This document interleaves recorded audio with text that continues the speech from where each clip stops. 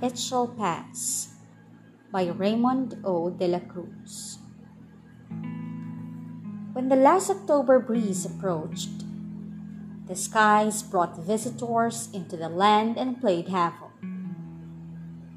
They destroyed properties, took lives, turned farmlands into seas, left the poor homeless and cold in the streets, and waved goodbye to many grieving Filipinos.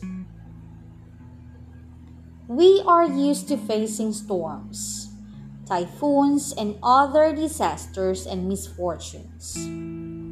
We would grieve and we would fall, but we would bounce back. This is how we are. This is what we are known for. In one slum area in the heart of the city, a fire broke out while the evening sky poured. Fear struck the area.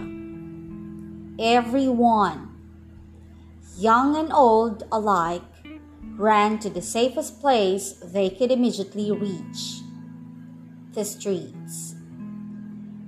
The fire left 100 families homeless, and the storm managed to stop it before it could further destroy the remaining 1/3 of the houses, which were soaked wet in rain.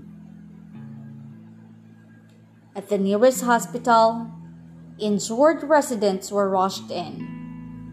At the nearest morgue, casualties were brought in. More casualties awaited until the sun came, unveiling the extent of the overnight incident. A group of men roamed the streets that early morn crying for justice. According to them, the fire was not an accident, for they believed that it had something to do with the demolition issue that had been a long argument between the landowner and the residents. There had been a plan to erect a mall in the area, and this had long been delayed because of some court issues. It was a stormy night when the fire crept in the dark, so who would know? One thing is certain: they cannot rebuild their houses on the same spot. It is a bitter fate how the poor are treated in the city of commercialism. As the sun rose up to greet the land with hope, a farmer and his son stood in the center of the wide open field, looking around and up the skies. Then the father turned to his boy and gently said with a trembling voice, "It shall pass. Don't worry, son. Everything shall pass."